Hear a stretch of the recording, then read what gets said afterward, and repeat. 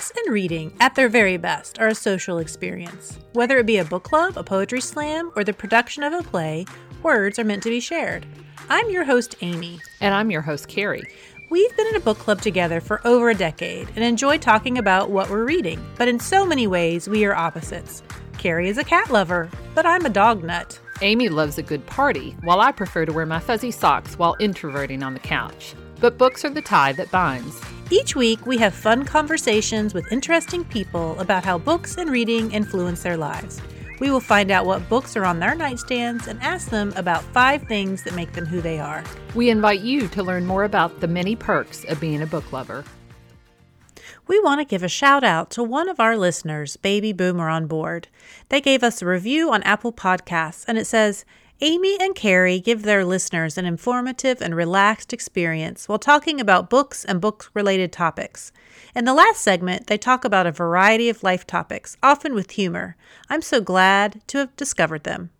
Baby Boomer, we just want to say thank you for the kind words. In vain have I struggled. It will not do. My feelings will not be repressed. You must allow me to tell you how ardently I admire and love you. These words from Mr. Darcy in Jane Austen's Pride and Prejudice are perhaps some of the reasons why many readers swoon over his character and develop a love for Austen and her works. Other readers, though, like our guest this week, Amanda Beverly, see their families or people they know in the quirky individuals who make up Austen's communities. Whatever your reason for liking Austen's world, there's a way you can immerse yourself in it, which is through the Jane Austen Festival, an annual event that, due to COVID, is virtual this year. Running from July 10th through 12th, the festival includes a variety of workshops, author talks, and a Q&A that helps attendees get a taste of what the Regency period and Austen are like. In our episode this week, Amanda talks about how she became involved with the Jane Austen Society of North America, Greater Louisville region, and what their meetings are like, how it seems the things she could learn about Jane Austen books and her time period are endless, why newbies shouldn't feel intimidated, and why the Louisville chapter of the society is known as the Fashion Region. So, Amy, we took a little road trip. I know, it's kind of fun. It was kind of fun. We haven't done this in a long time. We took a little road trip to Lexington, and we are with Amanda Beverly. She is the social media coordinator for the Jane Austen Festival and a lifetime member of the Jane Austen Society of North America, Greater Louisville region. She's going to tell us lots of information about the Jane Austen Festival. Thank you for being here with us. Well, thank you all for asking me to come talk to you all. Well, you all ended up coming to me. I know. Nice when we try. first were talking, it was me coming to you all, and then life happened. Yes. We've been trying to get Amanda on for quite a while, and we finally made it work. So, Amanda, tell us a little bit about yourself and what you do when you're not involved with Jane Austen. I am born and raised in Kentucky, and I went to college at Center College in Danville, Kentucky.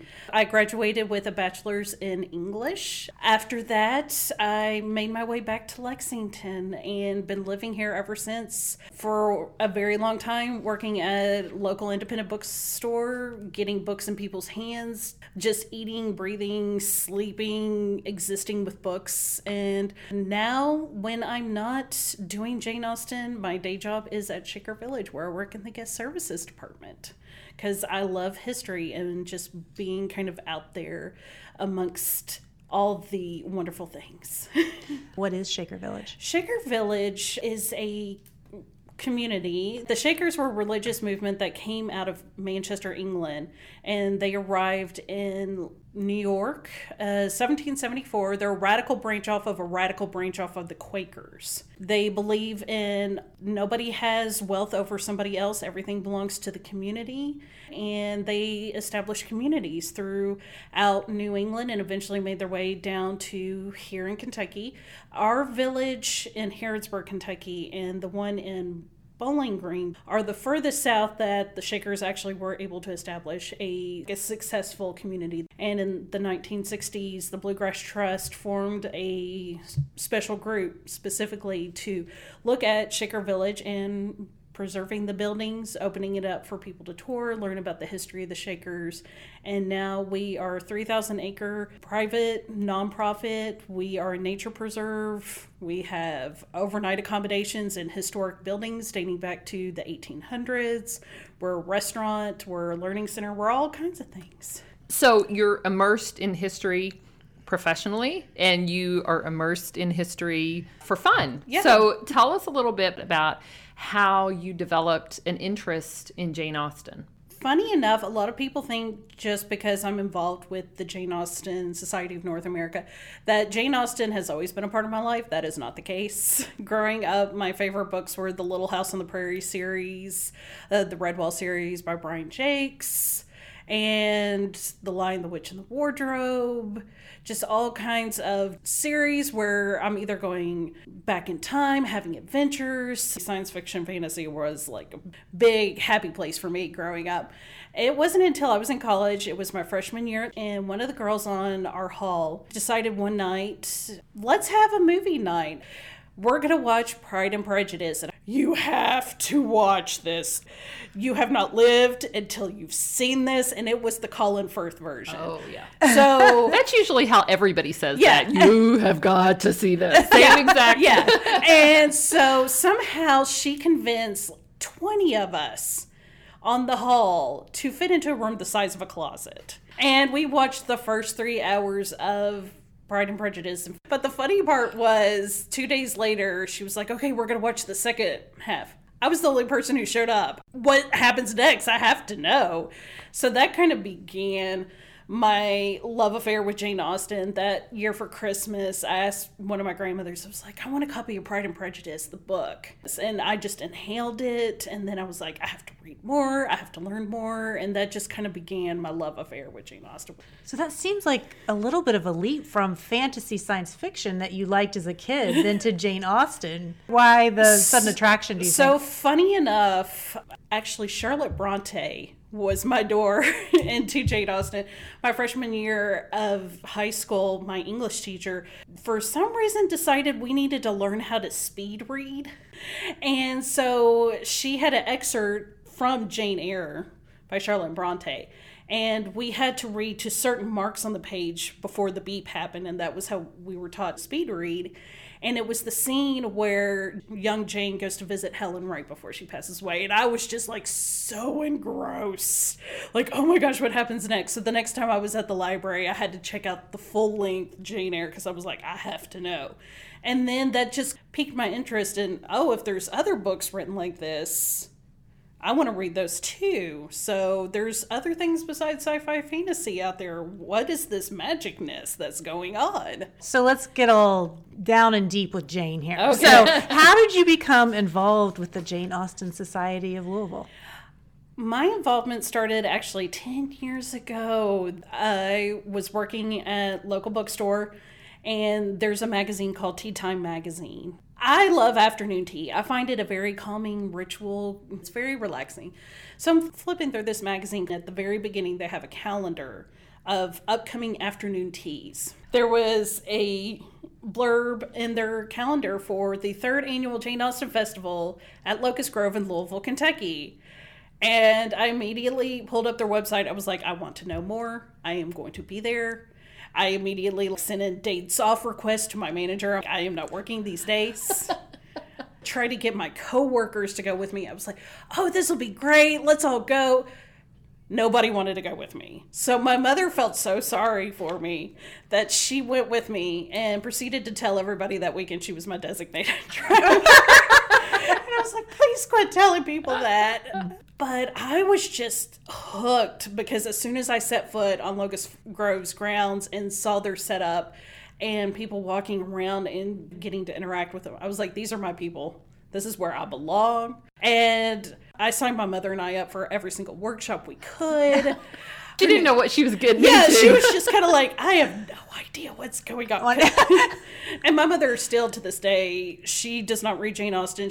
She prefers nonfiction. So she's just like, as long as I get a SCOTE at some point in time, I'm happy. I remember sitting there at afternoon tea with my mother. We were seated at a foretop, but I noticed there was this long table up against the far right wall, and I saw all these ladies in just beautiful white Regency dresses. And in the early days, nobody was really dressing up, so they really stood out. And I looked at them and I go, that's the in crowd. Those are the cool kids. And I want to be at that table one day. When I got home, I became a member. I started going to the meetings, the monthly meetings, officially became a due-paying member of the Jane Austen Society of North America. The next year, I became the monthly program coordinator, and I served in that position for 8 years. I recently stepped down because it was like, it's time for somebody new with fresh ideas to kind of step on board. The national organization hosts a yearly conference called the Annual General Meeting, the AGM. It's kind of our version of a national conference. And so 2015, Louisville hosted.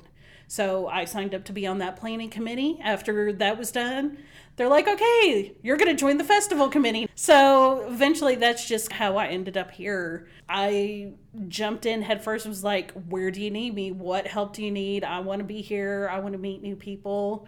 I want to talk about Jane. And now I just have this ocean of friends that I never would have had if I hadn't picked up that Tea Time magazine. So when you first started getting involved, did you feel like there was a learning curve for you? I mean, not just in terms of learning about the organization, but did you feel like there was a learning curve in terms of learning more about Jane Austen and the Regency period? I find that even after I've been in the region for so long, I'm still learning things about Jane Austen and her time period that I never would have thought of. The very first meeting I went to, our presenter was Dr. Glennis Ridley. That was the 200th anniversary year of Sense and Sensibility. So she was speaking on Mary Ann Dashwood and the Cult of Sensibility. And I go, what? There's a Cult of Sensibility? I just thought it was a random title that Jane Austen was like, oh, this is alliterative. This will flow together. No, there was actually a reason why she chose the title Sense and Sensibility. I have read Jane Austen, and I think that at least my perception is that she can seem scary. You know, I think a lot of classic writers can seem scary. I know my daughter's 16 and she is starting to read Jane Eyre.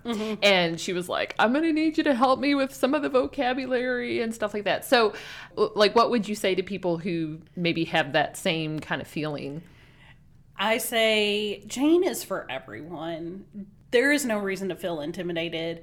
I tell people so many times the reason why I just clicked to Jane Austen and have become so engrossed in her world and her writing is when I read Pride and Prejudice, being the first book that I read.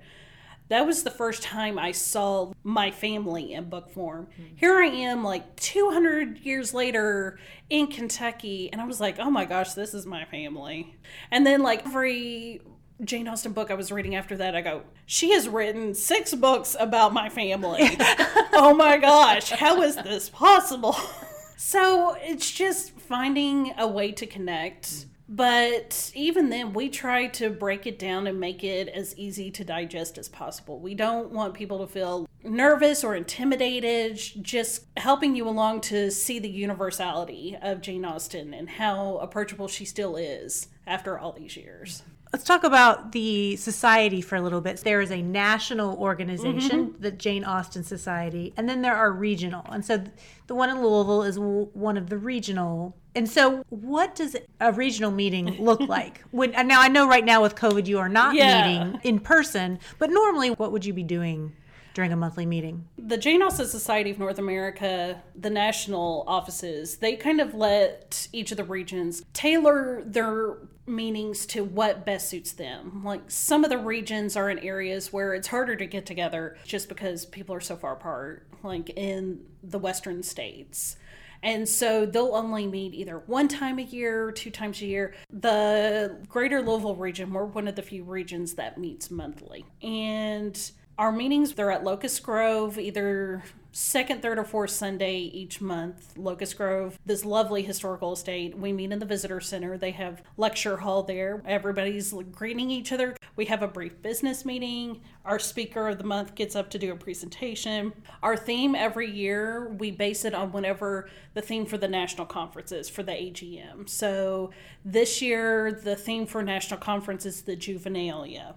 which is Jane Austen's earlier writing when she was a teenager. So a lot of the programs were dealing with either her early writings or what Jane's life would have been like when she was younger. The previous year, it was the 200th anniversary of the publication of Persuasion, so all of our programs based around that. After our presentation, we then break and have afternoon tea. Even though afternoon tea is not something that Jane Austen would have done herself, she would have at least had tea, but she wouldn't have had like the courses with the little sandwiches and the scones and all that fun stuff that we know and love today. But we all love afternoon tea, so so that's one exception we're willing to make. We're like, we have to have afternoon tea, and we have the little cups and saucers, and we have our plates, and we just sit around and just enjoy each other's company and talk. We have a library set up where everybody can check out books, and they're not only books about Jane Austen or books that were written about her, books about the time period. If there's a film adaptation of Jane Austen that you've wanted to see and haven't been able to get a hold of, we have it for you to check out. And we just have all kinds of fun at the monthly meetings. So when you said you have a speaker, can you give us some idea of what types of things that they've spoken about? Our monthly programs, the theme around those are to help our members get a better understanding of what they're reading in Jane Austen's books, or taking a deeper look at a particular topic or theme that occurs in one of her novels. A lot of our speakers come from within the region. When I was monthly program coordinator, I always told people I put on my best Mrs. Jennings impression from Mrs. Ability and said, I'm going to winkle a program out of you. Because we have people from all walks of life. We have avid Jane Austen readers. We have college professors. We have librarians, people who are fans. And we've been able to get amazing programs. And then we also reach out to academics in the community. Occasionally we'll have a Jane Austen scholar from somewhere in North America come to do a guest lecture. And then in December, we always try to have a bigger name lecture just because we want to celebrate Jane Austen's birthday, it being in December. So we have a big program. Everybody gets dressed up in our Regency attire. And sometimes we've had past Jane Austen Society of North America presidents. We've had authors of Jane Austen books come. But we've covered everything from the geology of Lyme Regis during Persuasion. That was a fantastic talk that was given by Carrie, one of our members. She is a professor of geology at University of Southern Indiana, a very good friend of mine who is actually Team Bronte, but I have brought her to the dark side. So is there a rivalry between Austen and Bronte? Well, here's the lovers? funny thing. So there used to be, because Charlotte Bronte talked some smack about Jane Austen in some letters. Wow. And of course, Jane Austen wasn't alive to defend herself. Oh. And so there's always just been this unspoken rivalry between Team Bronte, Team Austen. There's this great podcast out called Bonnets at Dawn, hosted by Lauren and Hannah. They're college friends. Lauren's Team Bronte, Hannah's Team Austen. And they started out as doing kind of a rivalry podcast, but it's since branched out to cover women's literature from about 18th century to on up. And Mary and I were greatly inspired because we're Team Austen and Team Bronte in our own life. So this past year, when Colonial Williamsburg hosted National Conference, the annual general meeting, the theme was Northanger Abbey. So we did a presentation comparing Northanger Abbey to Jane Eyre. So we did a Team Austen versus Team Bronte. Mary the whole time was very nervous that people were going to be like throwing overripe tomatoes at her, that there would be sharpening of pitchforks. Somehow, while we're giving this presentation, there was like this catharsis moment that happened. And by the end, for the rest of the weekend, we had so many people coming up to us going, you know what, I actually really enjoy Jane Eyre. You know, I've never read the works of Anne Bronte. Which one should I start with? Apparently, we just needed to tell people, it's okay if you like Charlotte Bronte. It's okay. Oh, nothing bad will happen to you. No judgment-free zone here. So we're working on getting Team Bronte, Team Austen together. That's funny. I never would have thought that. I keep picturing Fight Club in my head. Yeah. So about the festival, what would the festival have looked like in a normal year? a normal year when we're all not having to social distance and we can all be amongst each other.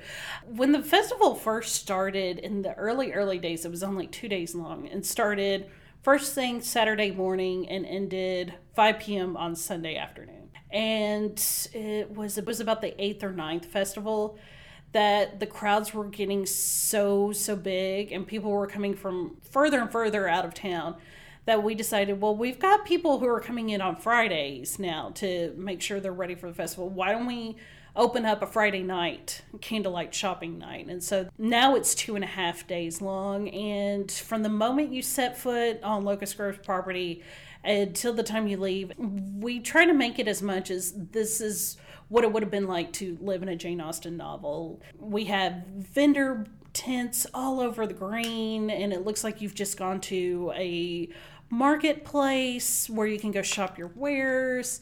We have all kinds of entertainments and demonstrations, bare knuckle boxing, shadow puppets, Punch and Judy, Gentleman's Duel. We have naval reenactors who come in, and from the moment they set foot on property, they are in character. They will inscript people, they will court-martial people, they will go visit the other costume interpreters and stay in character. We have lectures throughout the day to help get a better understanding of Jane Austen's novels. We still have the fashion show that we had from the very beginning. Betsy Bayshore, Gail Simmons, they come out and do fashion show for us every year. People can tour Locust Grove, the house, and Gail Simmons has mannequins in the house in full costume that she has made these historical reproduction dresses to get a better understanding of what Regency fashion is. We have afternoon tea and just all kinds of fun, wonderful things.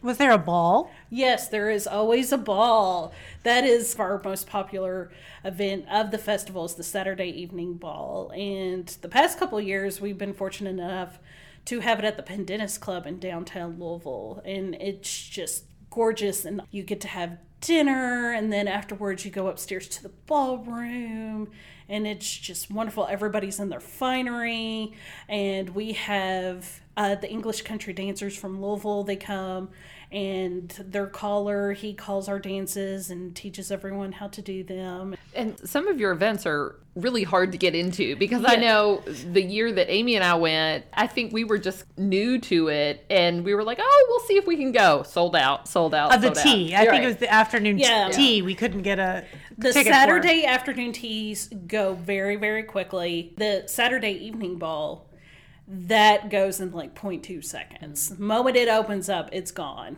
And so the wait list starts like within 5 minutes. I think this event is this great meld of literature and history. So I don't think you have to be a huge literature lover or Jane Austen lover necessarily to attend. I mean, even if you just like history, if you like reenactments, because it's sort of like a reenactment joined with English literature, and it's really cool. Oh yeah, we get so many people who they want to come because they love the fashion of the time period. They want to see the reenactments. We have workshops that people can register for to learn to make different craft items. We've had so many people who have taken a workshop with us about just various different things. They've gone on to like segue into, oh, now I make an entire dress just from one little workshop that they took ages ago. With this year and COVID, what does the festival look like now? Unfortunately, we had to scale way back, and I look at it as we are offering you an amuse-bouche of what a typical festival would be like. We're just kind of hitting the highlights. When we were at Locust Grove in person, we could have 4 or 5 different events going on at the same time. And instead, we're just kind of offering samplings. We have wonderful lectures. This year, our 3 keynote speakers are Deborah Yaffe, who wrote Among the Janeites, wonderful book about people she's met in her journeys that just eat, breathe, consume Jane Austen in some way, shape, or form in their life. Then on Saturday, we have Anne Bogle from Modern Mrs. Darcy and What Should I Read Next? She's hosting a roundtable with all of our keynote speakers talking about Jane Austen and why she's so popular. And then I'm really excited. Our Sunday presenter is Sonia Kamal, who wrote Unmarriageable. I don't know if either one of you read that. No, but this is my public service announcement. Everybody read Unmarriageable. Get this book in your life. I am a one-woman campaign that everybody needs to read this book. It is so good. It is Pride and Prejudice set in modern-day Pakistan. And so Sonia Kamal is going to be our Sunday speaker, and she's talking about the importance of libraries as well as Jane Austen's inspiration on her as a writer. Even though we're having to be virtual, it has opened us up for some things like the Jane Austen House Museum or the Jane Austen House. They are sending us a video tour of the Jane Austen House. So if you've never been able to see, now is your chance. And we're going to be offering a guided tour of Locust Grove for those attending this year who are from all over the world who normally would never have been able to attend one of our festivals. And we don't have as many workshops as we normally do, but the neat thing about our workshop setup the way it is, the instructors are putting together kits of supplies and mailing them to people who register. And they'll be doing workshops over Zoom. And we'll be using all kinds of different social media platforms to host Q&As. You'll be seeing videos from various different members of the committee, making either signature cocktails or talking about why we love Jane Austen throughout the festival. So even though it's a little bit different, we're going to give you a sample of what to expect the next time we get to meet in person. Since you've been involved with the society for a long time, what have you heard from other people about why Jane Austen is still so popular and has almost taken on a life of its own? Reading her books and realize a lot of the situations, a lot of the people she's writing about, they're still around. A lot of it is still things that happen. In the case of Mr. Collins, how many times have you come across a guy who is just not taking no for an answer? How many people have run into the town gossip like Mrs. Jennings, who just has no filter, who wants to matchmake you to everybody?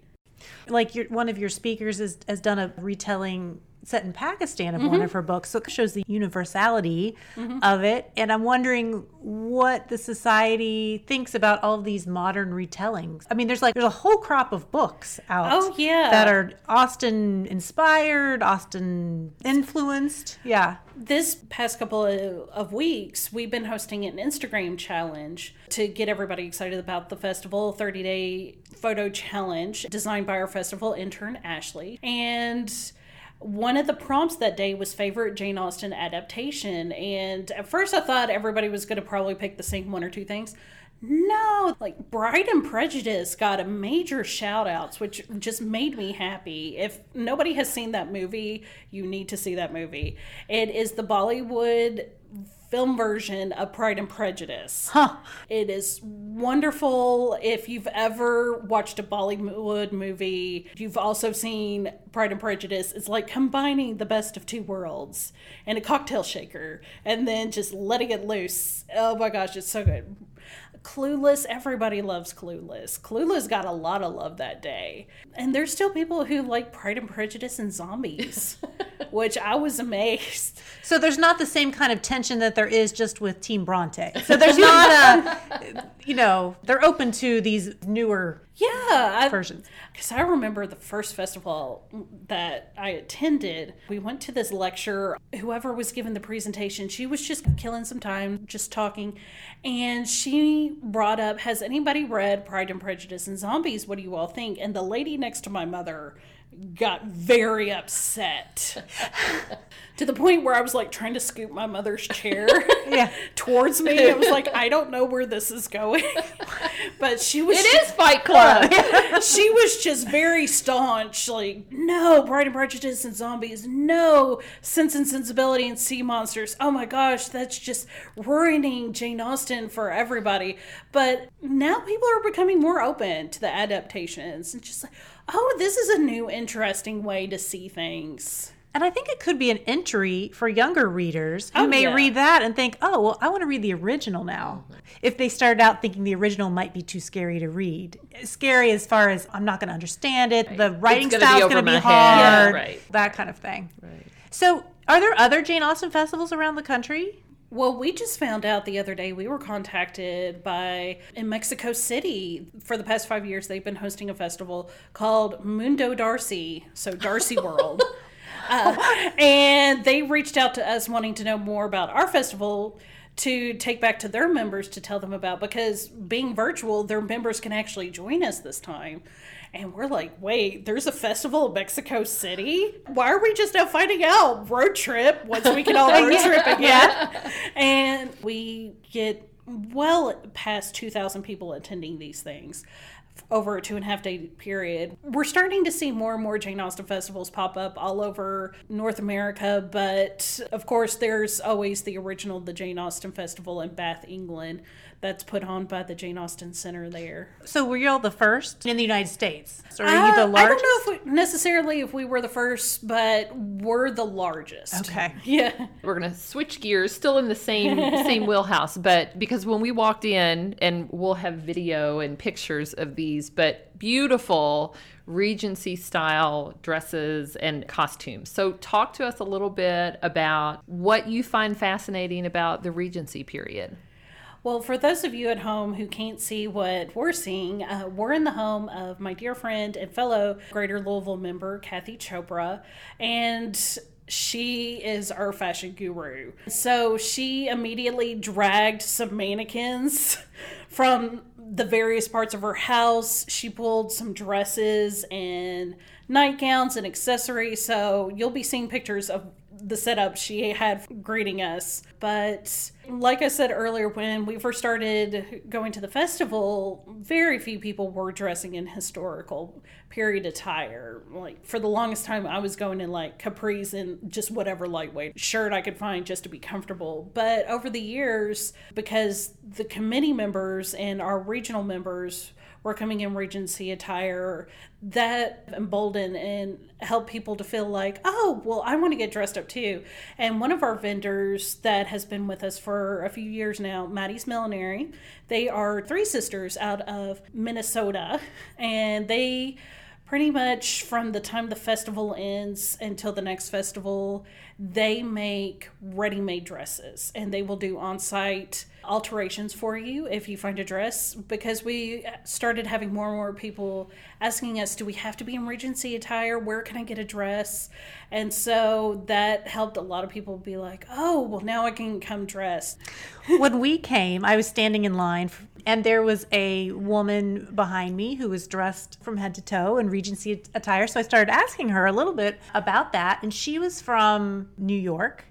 And she said that she and a friend of hers, a hobby that they like to do was sewing, and that they had made themselves a couple of different costumes for different historical periods. Mm-hmm. And for fun, they would travel around the country to different festivals that were featuring that time period. And mm-hmm. so, like, I think she had one that was like the 1920s, and she had a Regency. But I thought that was a really cool thing, which is why I'm saying you don't necessarily have to be a Jane Austen lover mm-hmm. to attend a festival. There's lots of other aspects to it as well. So when you have your meetings, do people come dressed? Not all the time. Sometimes we'll be discussing topics where it's fashion oriented, mm-hmm. and then we'll encourage our members to dress. Mm-hmm. One of our members, Carrie, she did a presentation one time on the significance of Mrs. Elton's pearl necklace in Emma. And so we encouraged everybody to wear their pearls. And definitely in December, when we do our birthday tea for Jane Austen, we encourage everybody to dress up because it's Jane Austen's birthday. But the fashion is more of a trademark and kind of signature of the Louisville region. We discovered when we hosted National Conference 2015 that was our trademark. When somebody who had gone to the first time attendees meeting, she said, what you need to know about the Louisville region is the fashion region. Ah. And then we started hearing whispers, people saying, oh, if you ever have like a fashion issue or costume malfunction, find somebody from the Louisville region and they will fix you in no time. So I have one last question. Are there any men involved with the Jane Austen Festival?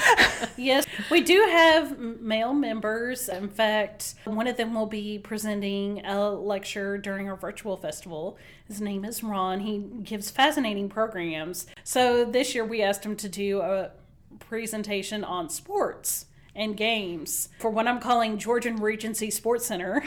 Cool. On Sunday afternoon, when you normally would have been watching whatever summer sport is supposedly playing. Not happening right now. So if someone wants to register, tell us the dates of the festival for this year and how they can find you to... Yeah, so the festival is going to start Friday, July 10th at about 6 o'clock in the evening is when we'll start posting the videos and the links to access the videos on our personal YouTube channel. And it'll be going till July 12th. 5 o'clock is when the last presentation will end. We'll have a couple of additional workshops in the evening because the workshops proved to be so popular. We had to add second set of workshops. The workshops, registration for them will be closing June 30th for workshops and the keynote Q&As. Registration for the festival will be closed July 3rd. And you can access all this on our website, www.jasnalouisville.com, JASNA Louisville.com. Just click the link in the menu for the Jane Austen Festival. It'll take you straight to it. Admission is free this year because we're going to be online. However, we have included links to donate to the emergency fund for Jane Austen House, Chawton House, which is the house Jane Austen's brother, Edward Knight, lived in, and has now become a research library for women's literature of the 18th and 19th century, as well as the emergency fund for Locust Grove, because they're our home, so we need to take care of them as much as we need to take care of Jane Austen as well. They've been good to us. So if somebody is interested in learning more about the Jane Austen Society, the Louisville region chapter, what should they do? So if you would like to come join us at one of our monthly meetings, we're in the process of transferring our monthly meetings from being in person, since we can't do that right now, to having Zoom meetings. So they'll be online. So if you want to join us for that, and then definitely join us for when we can be in person again, go to our website and sign up to be on our email list. We'll notify you. You do not have to be a member in good standing of the Jane Austen Society of North America. If you just want to try it out for a couple of times, come to a couple meetings, see if it's what you're interested in, and then if you enjoy yourself, go to jasna.org, JASNA.org, and you can pay your membership and become a full-time member and come join us on a regular basis at Jasna Greater Louisville. Awesome. Well, thank you so much for talking about this. We're going to take a short break, and when we come back, we're going to talk about what we've been reading.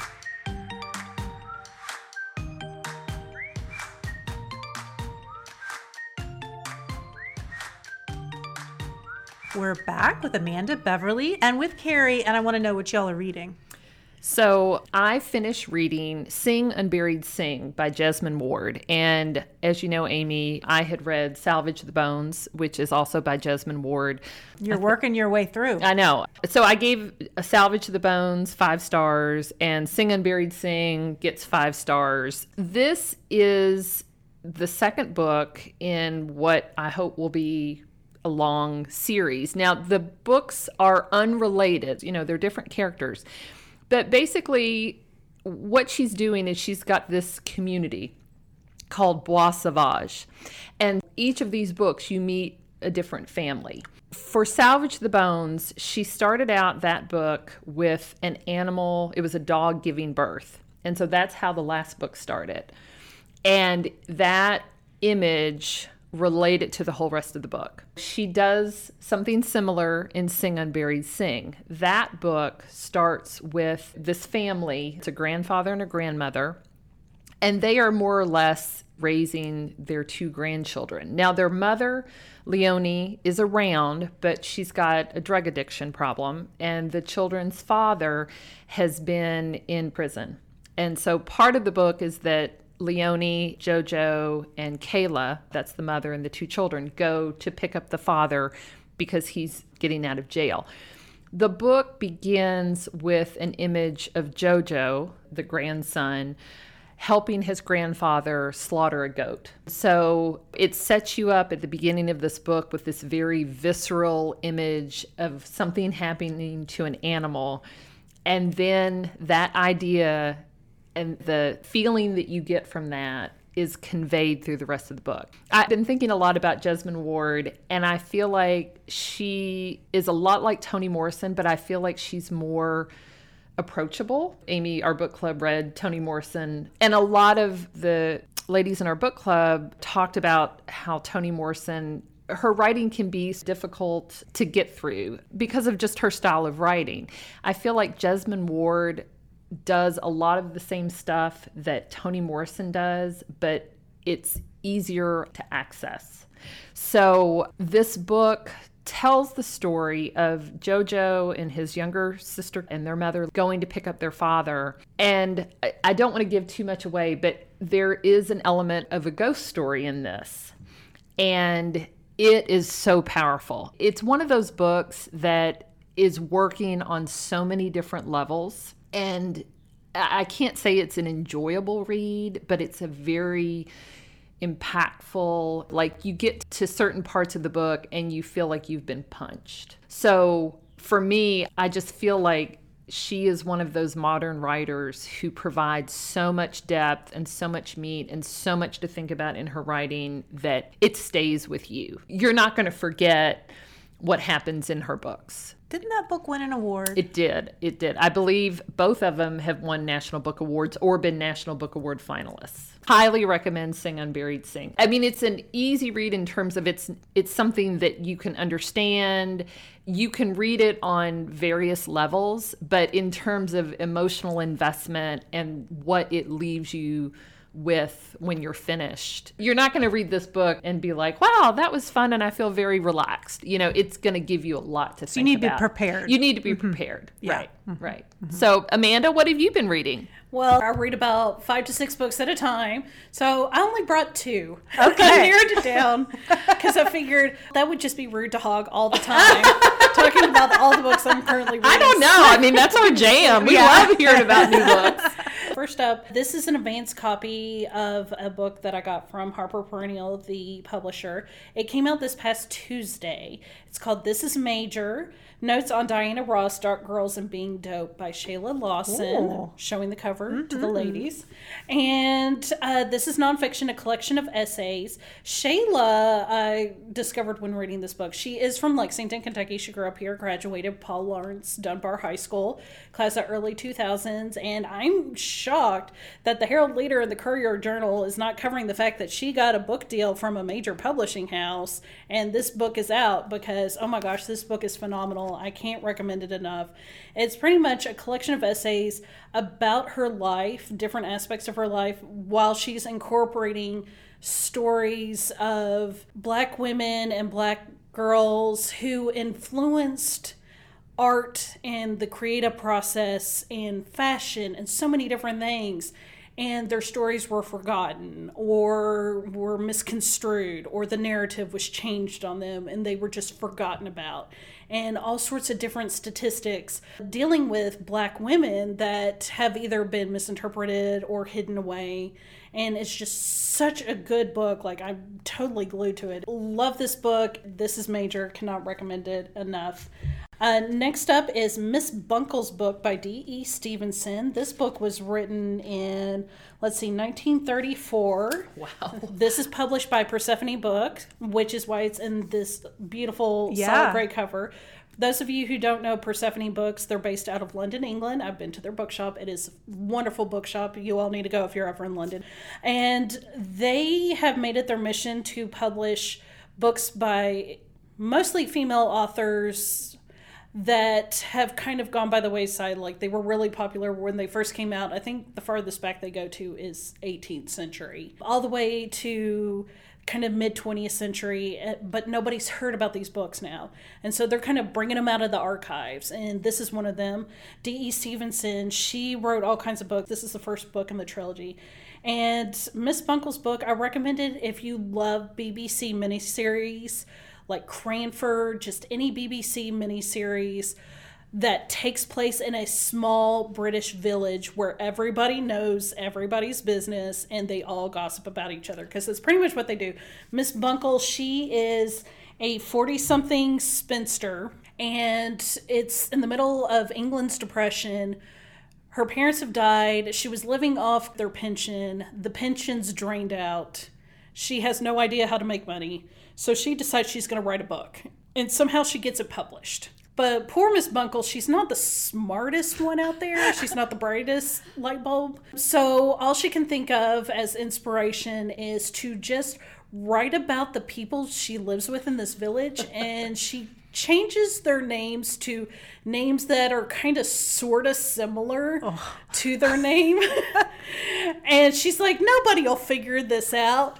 Well, the book gets published, and lo and behold, the town watch is what I call this one character. She has read it and she has figured it out that this book is about everybody in the village, and her character is not portrayed nicely because she's not a nice person, and so Miss Bunkle kind of calls her out on this. So she is on a one-woman mission to get this book banned. So it's just the hilarity of poor Miss Bunkle trying to make sure nobody finds out that she is the author of this book, while everybody else is like freaking out that their secrets are now out in the open and on the market.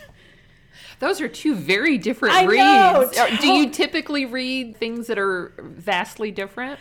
I try to, because I've found in the past if I start reading too many books that are the same, I start getting into a rut. So every once in a while when I find I'm reading too much of the same thing, I'm like, okay, we got to change it up. So I go across the whole span. Well, Amy, what have you had going on? So I finished recently a memoir called Good Boy, My Life and Seven Dogs by Jennifer Finney Boylan. And this came out just a month or two ago of this year. And we're taping this in the last week of June, and I wanted to get at least one LGBTQ book in for Pride Month. But I heard an interview with this author on another podcast, and I was immediately drawn to it, of course, because of the dogs. I'm a huge dog nut, and no bones about it. But any book about dogs that features dogs, where dogs play any kind of role, is a book that I eventually want to read. The total bonus for me, though, is that this is also a memoir of a trans woman, and that is a subject I've not read very much about, that fiction or nonfiction. So I'm thankful to this book and this author for helping me fill that void in my reading life. And so Jennifer Finney Boylan, she's a professor, author of both fiction and nonfiction, a human rights activist, and a New York Times opinion columnist. And she transitioned when she was an adult and already had 2 sons and a wife. So the memoir is from an interesting perspective in that it follows Boylan's life through the lens of the dogs that she had throughout her life. And this was something that I can relate to, because when I think about the dogs that I have owned, I always associate them with stages in my own life. So a Sheltie I had, it was the first dog I ever owned, I associate with being a newly married person. She was our first anniversary gift to each other. And a golden doodle that we had named Mango, I associate with being a young mother. And in fact, when Mango passed away, it was like a stage of my life had ended, and it had a lot of finality to it. And so when I cried about Mango's passing, I was also grieving that my time as a young mother was never going to come back. And this was an end of an era for me. So this book follows that idea, but with the added interest of Boylan's journey to discovering how to be in the world as someone who didn't feel like the gender that they were born. So Boylan goes through the dogs that she had when she was a boy, the dogs that she had as a man, husband, and father, and then finally as a woman, wife, and mother. And so the love and loyalty of a dog is unconditional. So I think that's an important way in which a book about dogs, of a person who had fierce internal struggles within themselves, which made them feel unlovable, and living a lie in both themselves and those around them could be an interesting relationship. One of the relationships I found the most interesting in this, though, was the one that she had with her youngest son when he was in his 20s, trying to find himself. And it's super thought-provoking, but I don't want to say too much more because I thought it was a epiphany moment at the end of the book. But this book is warm and funny and definitely gave me a lot of insight into what it would feel like to be a trans person. But it isn't all about dogs. Most of the book is really about her journey and the dogs sort of help guide you through, which is why I think that if this is a subject matter that you've not read a lot about or that you want to find out more, this book could be a gentle way to start your journey into learning about LGBTQIA issues, about trans issues. And it made me think of another book that our book club actually read, which is a book of fiction that I thought was phenomenal, which is also another gentle way to introduce yourself to that subject, which is This Is How It Always Is by Lori Frankel. And Frankel is the mother of a transgender daughter. And her book is about a family that has 4 boys. And then when they have their 5th child, and it's a son, but that child, almost from the beginning that it's born, wants to be and acts like a girl, and how the family deals with that. Should they go along with how the child sees themselves or not? What should they tell other people? When we read that book in book club, I thought it was a really thought-provoking book, and it helped people who don't have any experience with trans issues and might feel that it's strange or alien to understand that child is still just your child. They're still a person, even if what they feel on the inside is maybe not what they look like on the outside. So I would recommend both of those books for Pride Month or anytime. All right. Well, when we come back, we're going to be asking Amanda her top 5.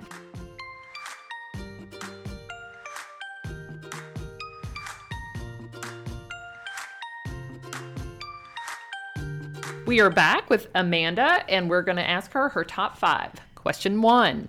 You have an interest in historic sites and museums. What is the top historic site or museum you've visited, or the top site you want to visit, and why? Oh my gosh, that one was a really tough one. So I'm dipping to column A and column B a little bit here.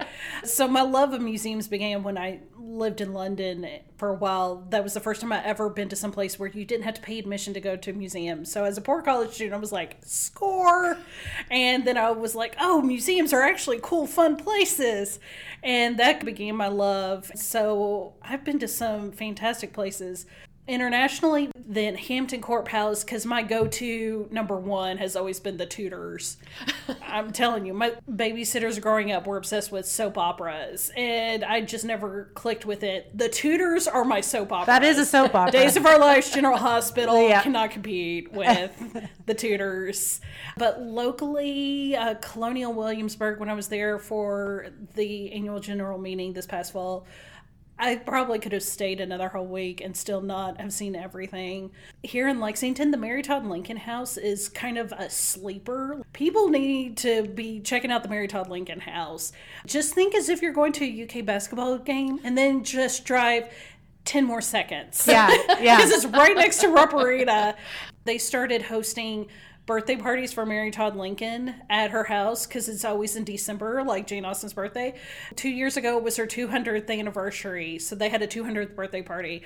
This year they just had a Christmas party, and they go all out, and it's so wonderful, and not a lot of people know about this. I've never been to the Mary Todd Lincoln House. I haven't either. They do it up for their Christmas party. Like, you go on a scavenger hunt throughout the house. They have military bands come and do concerts. They have Mary Todd Lincoln's almond cake. They have games, and you win money to go spend in the gift shop. Phenomenal. Locust Grove in Louisville, our home base, they have been doing such great work recently of really stepping it up, talking about the history of enslaved people on that property. They have started a series on their social media platforms where they're telling the stories of all the registered enslaved people. So you know their name, you know their history.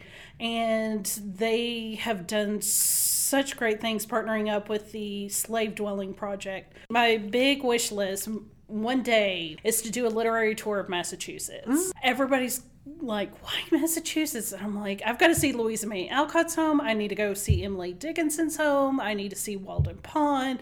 I need to go to Salem, Massachusetts. Got to go see Edith Wharton's house. I did some of those. We went to New England 4 or 5 years ago, and I drugged my husband to Salem, Massachusetts. The House of Seven Gables was based on. We did a tour of that, which I thought was very cool. My husband snoozed through most of it. I wanted to go to Walden Pond. We drove past it on the interstate. And I'm like, you could have just waved at it. I know. We waved at it. But I agree. Massachusetts is a good one. So you like to stay on top of the new fads that your nieces and nephews are into. So what is the top fad of the moment that you've learned about? Okay, so in the 2.5 months I was in quarantine, I have I think, tested or participated in about everything that my nieces have come across on TikTok. Oh my gosh. I just could never do TikTok. I am not that interesting of a person. Honestly, neither are they. Yeah. But my nieces love it. Like, my youngest niece, she's 10, and she directs like whole videos and edits them, puts them on TikTok. I don't even exactly understand what TikTok is. iPhone still. Yeah. The last time I was over, she set up a tattoo parlor because she saw the video on TikTok where if you saturate a piece of paper with a drawing on it and just perfume and then soak it in water and saturate it some more, you can transfer the image over to someone's skin like a tattoo. Did it work? Not really. She was a little bit disappointed. She's like, it didn't come out dark enough. And I was like, it's okay. You know, it's sort of like the whole Pinterest thing. Like what you see on Pinterest and then what happens in reality. Yeah. You mentioned that you're a bookshop lover. What is the top thing that makes bookshops stand out for you and be memorable? And do you have a favorite? I've got so many favorites, of course. But what makes a bookshop memorable to me is if it's unique. And a lot of times that's attributed to it being a local independent bookstore, because when it's kind of like a box shop, you're not going to get that unique factor. But I've come across so many great ones over the years. If you ever go to Asheville, North Carolina, go to Malaprops. They are phenomenal. I mean, first off, they have a shelf in that bookstore labeled books with pretty covers. Which I've never seen in a bookstore before, and I was like, sold. Another one, if you're ever in Bath, England, right across the corner from where the Jane Austen Center is Mr. B's Books. And they have a book concierge service. Like, you can sign up and meet one-on-one with somebody, and they will personally recommend books for you. Wow. And then another one that I've been working with a lot recently is the Cincy Book Bus. It is not a bookstore. Yeah. Melanie's got herself that VW bus, and it's phenomenal what she's been doing. And all of her proceeds go to providing books for libraries and centers that are in need of books. And she will just work with you one-on-one if you need something, or if she posts a picture saying, I just got these books in. You can just message her and be like, I want it. And she's like, okay, invoice is in your inbox. Within just days, you have a wonderful book at your doorstep.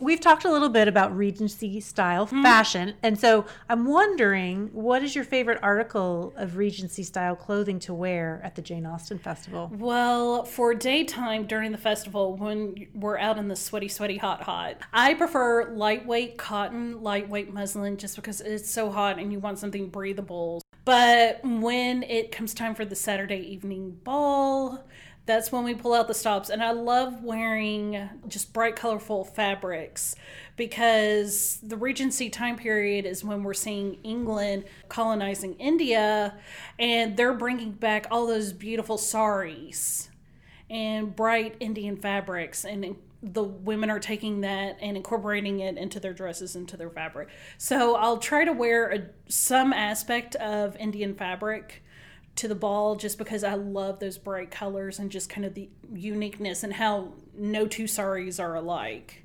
All right, and your last question. What is the top piece of etiquette that was common during the Regency period that you wish we still did today? Being in quarantine kind of made me realize this. Just checking in with your neighbor. That's a big thing that I didn't realize was really missing until we all went into quarantine, and some of us were handling it better than others. We all took it in stages. Like at the beginning, I was not handling it very well, whereas others were handling it great, and now we're switched. But we made sure we were always checking in on each other, and we started just trading goods and services just so we could at least be at each other's doorstep. Kathy would contact me and say, if I leave you out a bag of pecans, will you come pick it up and bake me something with it? I was like, yeah, sure. And then somebody else that I work with, she was texting me that her mother in Georgia was sick and she needed to go home. And I go, do you have face masks? Do you have gloves? She goes, no. And I go, stop by my house. I've got it in my mailbox waiting for you. That was our way of checking in on each other. Yeah. I think one of the things, if you're on social media, there's a certain amount, for whatever reason, if it's because you're not directly in front of somebody's face, that we feel like we can say whatever it is that's floating in our heads. And that should not happen most of the time. And so I think there's this fine line. If you think about the manners of Jane Austen period, where in some ways maybe they were too polite and they didn't say things that needed to be said. At the same time, we've gone way too far, I think, the opposite direction, where things that we should probably keep to ourselves, we just like, well, it's out there now, and you deal with it. Well, thank you so much for being a guest on our podcast. Yes, thank you for having me, and thank you for coming to Lexington. Thanks for joining us today. For show notes for any episode, please go to our blog site at www.perksofbeingabooklover.com. Follow us on Facebook at Perks of Being a Book Lover and on Instagram at Perks of Being a Book Lover Pod to see what we're up to and when new episodes air. If you enjoy our show, spread the word and leave us a review on Apple Podcasts. That helps other listeners find us. Finally, a huge thank you to Forward Radio 106.5 FM, a grassroots, community-based radio station in Louisville, Kentucky. You can find our show there, live or in archives, at forwardradio.org, Spotify, Apple Podcasts, Google Play, or wherever you listen to podcasts.